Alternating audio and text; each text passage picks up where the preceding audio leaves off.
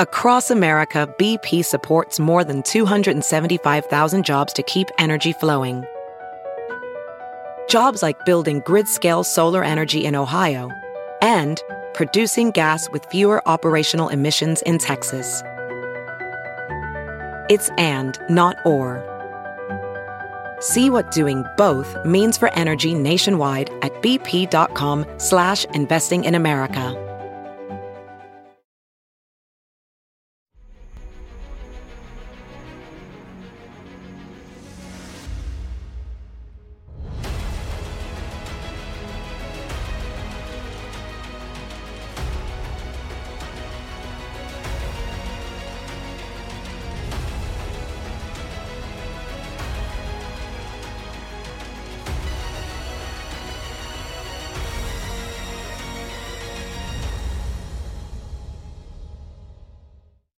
Hi, everyone. Judge Andrew Napolitano here for Judging Freedom. Today is Thursday, May 3rd, 2023.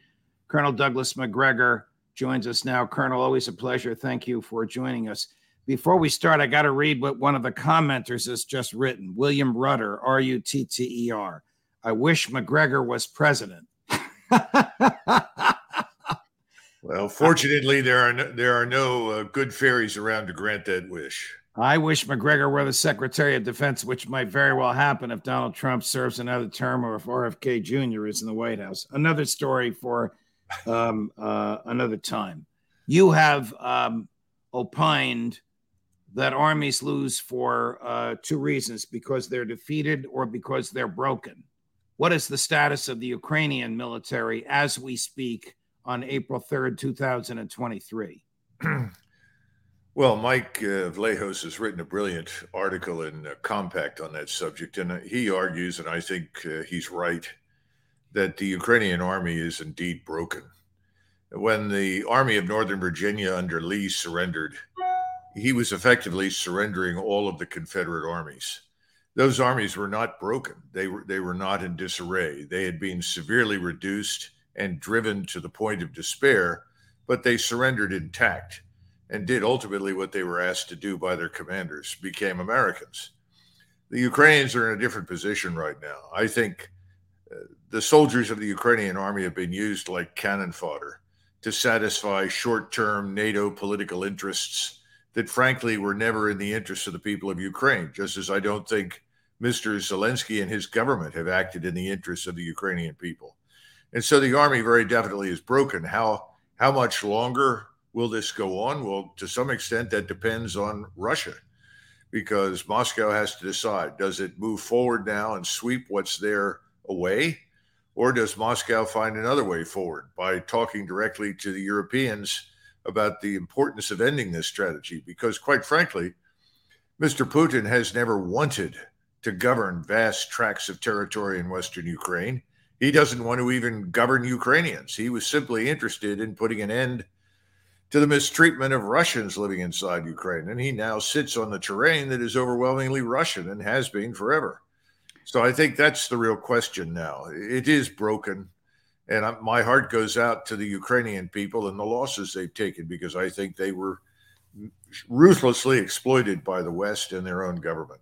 So Mike points out, I don't want to go through all the statistics. The war has been going on for 500 days. They've lost 300,000 soldiers. 50,000 soldiers have lost one or more limbs. Their population has gone from 52 million in 1994 to 20 million today. The loss ratio is 5-1. For every one Russian killed or wounded, 5 Ukrainians are killed or wounded. It doesn't even seem to this non-military educated mind that a continued war is feasible. Is it, Colonel? I don't think it is. And I think this whole nonsense about delivering more weaponry in the hopes that it's going to make any difference has got to go away. And it needs to go away as soon as possible, because until we stop supplying the Ukrainians, the Russians will not stop. They want an end to this military aid. So that has to be suspended immediately. I think, he also makes some comparisons to the German armies at the end of World War I. He talks about the Italian army fighting at Caporetto in 1917. None of these armies broke. They did not break apart, but they were defeated. And you can rebound from a defeat. In other words, you can accept defeat on 1 week or 1 day or 1 month. Then you can come back. You don't come back from being broken. And that's Colonel, what is a broken army? How would you characterize an army that is broken? And why is it that you characterize or accept the characterization of the Ukrainian army as broken? Well, you have large numbers of Ukrainians in uniform right now who were pressed into service, who have seen their countrymen slaughtered in these pointless attacks against Russian defenses, and they are now refusing to attack. This is not new, but they are refusing to attack in larger and larger numbers. They are now fearful of being murdered by the Ukrainian secret police behind them, very similar to what Stalin ran during World War II with the NKVD. And then you have units surrendering, platoons, companies, and so forth, where their commanders call and say, look, we've had enough. I can't evacuate my men. I don't want my wounded to die. Can we surrender? And this is the key thing that we really need to remember. The Russians have always treated the Ukrainian soldiers who surrendered well. They have not been subjected to mistreatment. They have not been tortured or beaten. That's all nonsense. And that's been a very wise policy because the Ukrainians know, look, if we can't fight anymore, we can surrender and they're not going to murder us. And I think that's very, very important. Here's Mrs. Zelensky complaining about President Biden's use of the phrase, we will supply what Ukraine needs for as long as it takes. You and I have opined that I would like to hear the president answer as long as it takes to do what? To drive Putin from office, not militarily feasible. To recapture Crimea, not militarily feasible. To push the Russians eastward, not militarily feasible. I don't think the president's ever answered that. But here's what, I'm not going to have to read the translation. Here's what Mrs. Zelensky thinks of that. We keep hearing from our Western partners they will be with us as long as it takes. Long is not the word we should use. We should use the word faster. I mean, for domestic consumption or a thumb in Joe Biden's eye? Probably a little bit of both. I mean, we could deliver a lot of things tomorrow morning and it wouldn't make any difference. We've talked about this before. You cannot build armies on the fly. It takes time. It takes time to assimilate equipment. It takes time for your soldiers to master it. It takes time to build formations. That's why numbers are not terribly meaningful. And when you go to war, the real question is how many trained and ready formations do you have that can fight? And then there's this, to go back to something else, there's this obsession in the West with terrain, with territory. The Russians have understood from the beginning that to win, they had to destroy the Ukrainian armed forces. They've largely done that. The Ukrainians have never understood that for them to win, they'd have to destroy the Russian armed forces. Remember, this is a place where there's no shortage of ground. There's lots of ground. Ground in and of itself doesn't amount to much. So now it's very clear the Ukrainians cannot recapture any ground, but more important, they can't destroy the Russian army. It cannot be done. Colonel, it's interesting your observations on ground and terrain, because our friend and bête noire, beast in the night, Jack Devine, just complained on this show a few minutes ago that the Russians can't seem to make progress. They can't seem to seize as much terrain as they want. And in fact, the Ukrainians have taken back from the Russians some of the terrain that the Russians have taken initially. Here's Jack.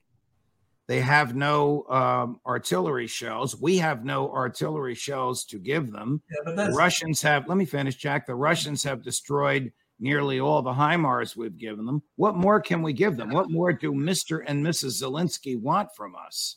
They clearly don't have the weapons they need right now. They're en route, okay? They're promised, okay, we're going to get them. And then the Russians are not making any progress. So even with everything you said, this great Russian army can't make any ground. In other words, they can't do anything. The Ukrainians don't have any weapons. They don't have this. They don't have that. But the Russians can't win 2 more feet of ground. What does that say? So Does he know what he's talking about? What weaponry is en route and where is it? Well, how important is terrain, Colonel? Well, no, he doesn't understand. He doesn't understand any of it. He's thinking in terms, once again, that don't make any sense. The Ukrainian army that existed at the beginning of this war was destroyed. It's gone. And the Ukrainians have managed to raise, I would say, the equivalent of 2 more armies, which are now also destroyed. It's rather similar to the Germans in World War II.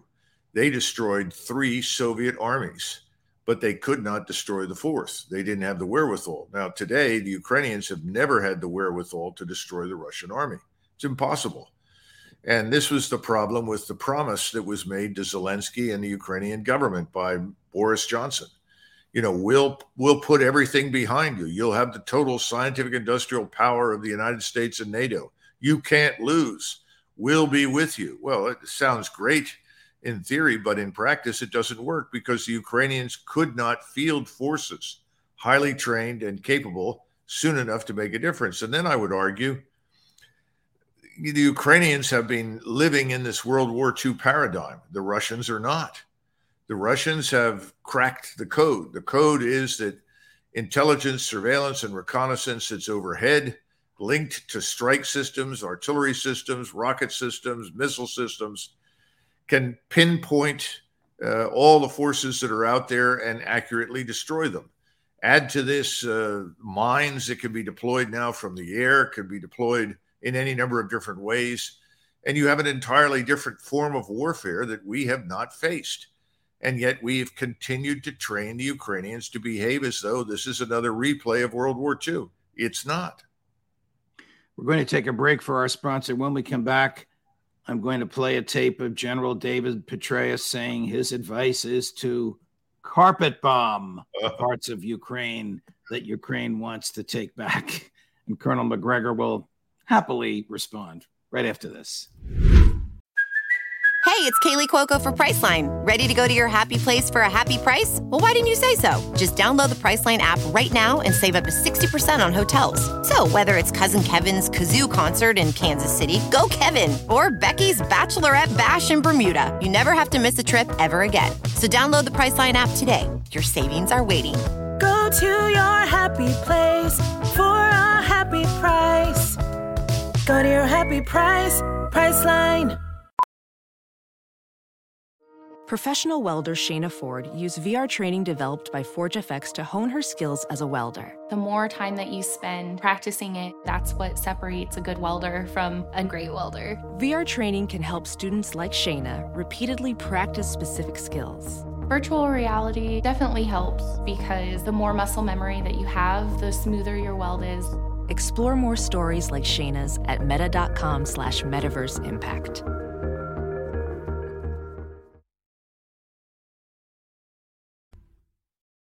Hi, everyone. Judge Andrew Napolitano here for Lear Capital. Are you tired of feeling helpless while roller coaster markets and economic uncertainty wreak havoc on your savings? It's time to take control of your financial future and consider investing in gold. Gold has a long history as a safe haven for investors who want to diversify their wealth against economic uncertainty. Unlike paper investments, gold is easy to buy and easy to sell and easy to store and has never been worth zero. You all know that I am a paid spokesperson for Lear Capital. I know the folks at Lear. I trust the folks at Lear. I do my investing in gold and silver at Lear, and you should do the same. Lear has over 25 years of experience in the business and thousands of five-star reviews and a 24-hour purchase guarantee, risk-free.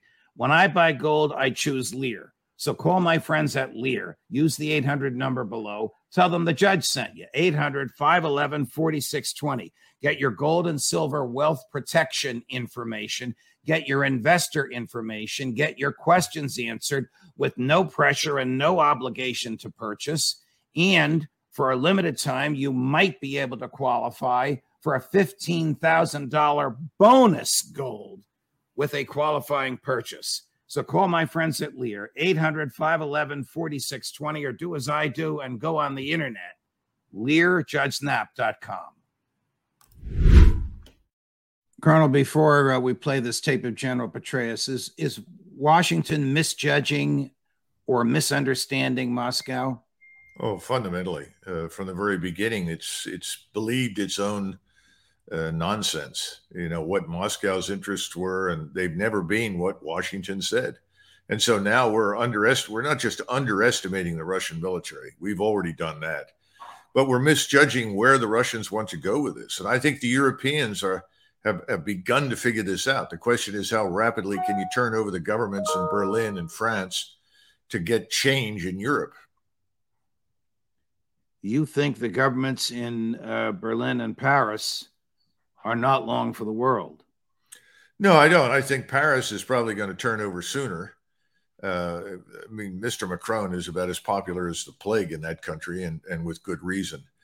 And the same thing in Germany. The anger at the European Union. Remember, I think it was recently President Orban made some statement about the EU is all about LGBT, migration, and war.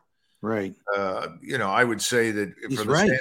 But from the standpoint of most Americans right now, we see it as transgenderism, open borders, and war. It's the same thing effectively, but that's the slight difference. And so the notion of what are we fighting for comes up, and if you say to someone, we're fighting for God, country, and family, well, that resonates. That's what I was raised with. That's what anybody believes if they're going to go to war. They're going to fight for something. You're going to fight for God, family, and God, country, and family. Right. Well, that's gone. And I think the Europeans have broken the code, and I think they're going to get out from under this. I don't know how, but I think it's coming. Here's General Petraeus in what I think you'll find is a delusional moment on CNN. I think they need to be doing what they actually are now doing, having adapted their plan. Of course, no plan survives contact with the enemy. And it was quickly clear that these miles-long minefields, anti-personnel, anti-tank minefields, tank ditches, dragon's teeth, trench lines full of Russian soldiers, all overwatched by forward observers and drones with artillery on call, that these were going to be very, very difficult to breach, given the shortcomings that the Ukrainians have in certain assets that we would have deployed in this kind of situation. In particular, massive air power. We would have just carpet bombed the whole area of these minefields, tried to blow up as much as we possibly could. And then very substantial, heavily armed, essentially bulldozers, D9 bulldozers that just plow their way through this, supported again by close air support, attack helicopters, and the rest. They don't have that. So they've adapted, I think, impressively. Have they adapted impressively? Does the general present rational views on this? No. Let's take it from the top. He does not understand the revolutionary impact of persistent surveillance from space and other terrestrial capabilities. That means that nothing happening anywhere on the ground in eastern Ukraine is going to escape the attention and detection of the Russians. If you go back to World War II, in the last year of the war, when we had air supremacy, the German army could not move anywhere during the daylight. And this had a huge impact on the conduct of the war. That's why the Bulge came as a surprise to people, because the weather favored the Germans for a brief period. But today, weather doesn't matter. Today, day or night doesn't matter. Everything can be seen from above. And he doesn't seem to understand what that means to attacking forces. How do you assemble? How do you concentrate? How do you move? If from the moment you decide to do something, your opponent sees all of it, he can also target you. And he can target you relentlessly with great precision. So his bulldozers will never reach the front. The bulldozers will be picked out from above and destroyed with any number of different systems, unmanned or manned. That's number one. Number two, he doesn't understand integrated air defenses. We can't fly with impunity as we did 50, 60, 70 years ago. The integrated air defenses have the advantages of circuitry that allow the Russians, just as we do it and the Chinese do it, to rapidly integrate through enormous algorithms target forms. So, today we can track a basketball over New Orleans, basically from New York City. Now start and think about that. That's a revolutionary change to warfare. Now, can we disrupt that? Well, we can try, and the Russians certainly would if we fought them. But right now, the Ukrainians can't disrupt that. They can't change it. So Ukrainians bouncing basketballs are not going to win this war. Let's put it bluntly. And this replay of World War II over and over and over again misses something else. Mines have always been with us. World War I stopped all movement largely because of mines and quick-firing artillery. Mines were a nightmare in World War II. Field Marshal Slim, who fought the Japanese in Burma, talked about the worst thing you can encounter is not the enemy, it's a mine. Mines stop everything. He doesn't seem to get it. Now, you combine the minefields with what I just discussed as persistent intelligence, surveillance, reconnaissance, and precision targeting, and you're dead. It's that simple. Colonel, for the past 2 weeks, President Biden, Secretary of State Blinken, National Security Advisor Sullivan, CIA Director Burns, his counterpart, name escaping me, at MI6, as well as politicians in Paris and Berlin have been uttering the same mantra. Putin has already lost. Putin has already lost. Are they delusional enough to think that the narrative, which they do control, can influence the battlefield? No, I think they've learned that the narrative can't, but the narrative can create the illusion that things are not as bad as they are, that somehow or another, miraculously, a turn of events could occur. But no, they know the narrative can't change the reality on the ground. But I think there's something else going on, too. And I've begun to see this in the New York Times and the Telegraph and other major newspapers. There's this discussion of, well, the Ukrainians haven't done very well. We've given them enormous support, and they just don't seem to be able to do it. It sounds to me as though someone in the back end of the West Wing of the White House has said, we have to get out of this. Right. The only way we can get out of this is to say, well, we did all we could. The Ukrainians just couldn't make it work. And listen, we can't do this forever. We've done everything we can. It's not our fault. It's the Ukrainians' fault. That's where I think we're headed right now. Well, you and I have talked for more than a year now that the Biden administration doesn't have an off-ramp. Maybe they're starting to build one, as odious as it is to them, to recognize reality. Well, it looks a lot like the end of Vietnam. I mean, I lived through that. I don't know if you were old enough to do that, Judge, but I did. You're so kind, Colonel. And I remember there were lots of people on the streets that sort of, we did all we could. The South Vietnamese, we gave them everything. Look at all the money we invested and blood and so forth. So, so be it. And I think something similar is being planned for Ukraine. But here's the problem. NATO is dead. It's on life support. I mean, it's a comatose patient very nearly at this stage. And the only thing the White House can do is give the heart patient a haircut and a shave. And that's not what's needed. Boy, in the Gorbachev, George H.W. Bush years, NATO thought it was omnipotent, didn't it? Oh, well, sure, and invincible. But what have we learned from this entire exercise? NATO isn't NATO at all. It's a few nations out of 32? So what's everybody joining NATO for? Well, they join for many reasons, one of which is they want to be defended and they don't want to invest much money themselves. Well, we know that. Right. Secondly, it's another channel of communications back to Washington. It allows military to military communications and so forth. And people want good deals on investments in armaments. And so you use your connections through NATO to get those. But NATO itself is crumbling because we can't get it done. We have banked heavily on Ukraine. We've invested everything in Ukraine. And we have constantly insisted that victory was not only inevitable, but absolutely essential because Russia and Putin are evil incarnate. How can you possibly make peace with Putin and Russia? Well, all of that is going away. It's falling apart because it was never true. And the Europeans have figured it out. We have a long way to go. But if you look at the polling data that's come in from Germany, for instance, the Germans have turned decisively against this war. Do the Germans realize that they might have a cold winter coming, and do they recognize the true actors who destroyed the Nord Stream pipeline, or have they bought the Scholz-Biden argument that it was two guys in a sailboat? I think the two guys in a sailboat argument has failed. And I think the Germans, by the end of the year, are going to be fundamentally, throughout, completely anti-American. And that is tragically the real outcome of this entire exercise. I mean, if you do what the Americans say, what happens to you? Your economy is destroyed. Your standard of living drops. You're joining a war you don't need to fight against a country that really isn't your enemy. That's one hell of a summation. But I think as the months go forward, we're going to see more and more people reach that conclusion.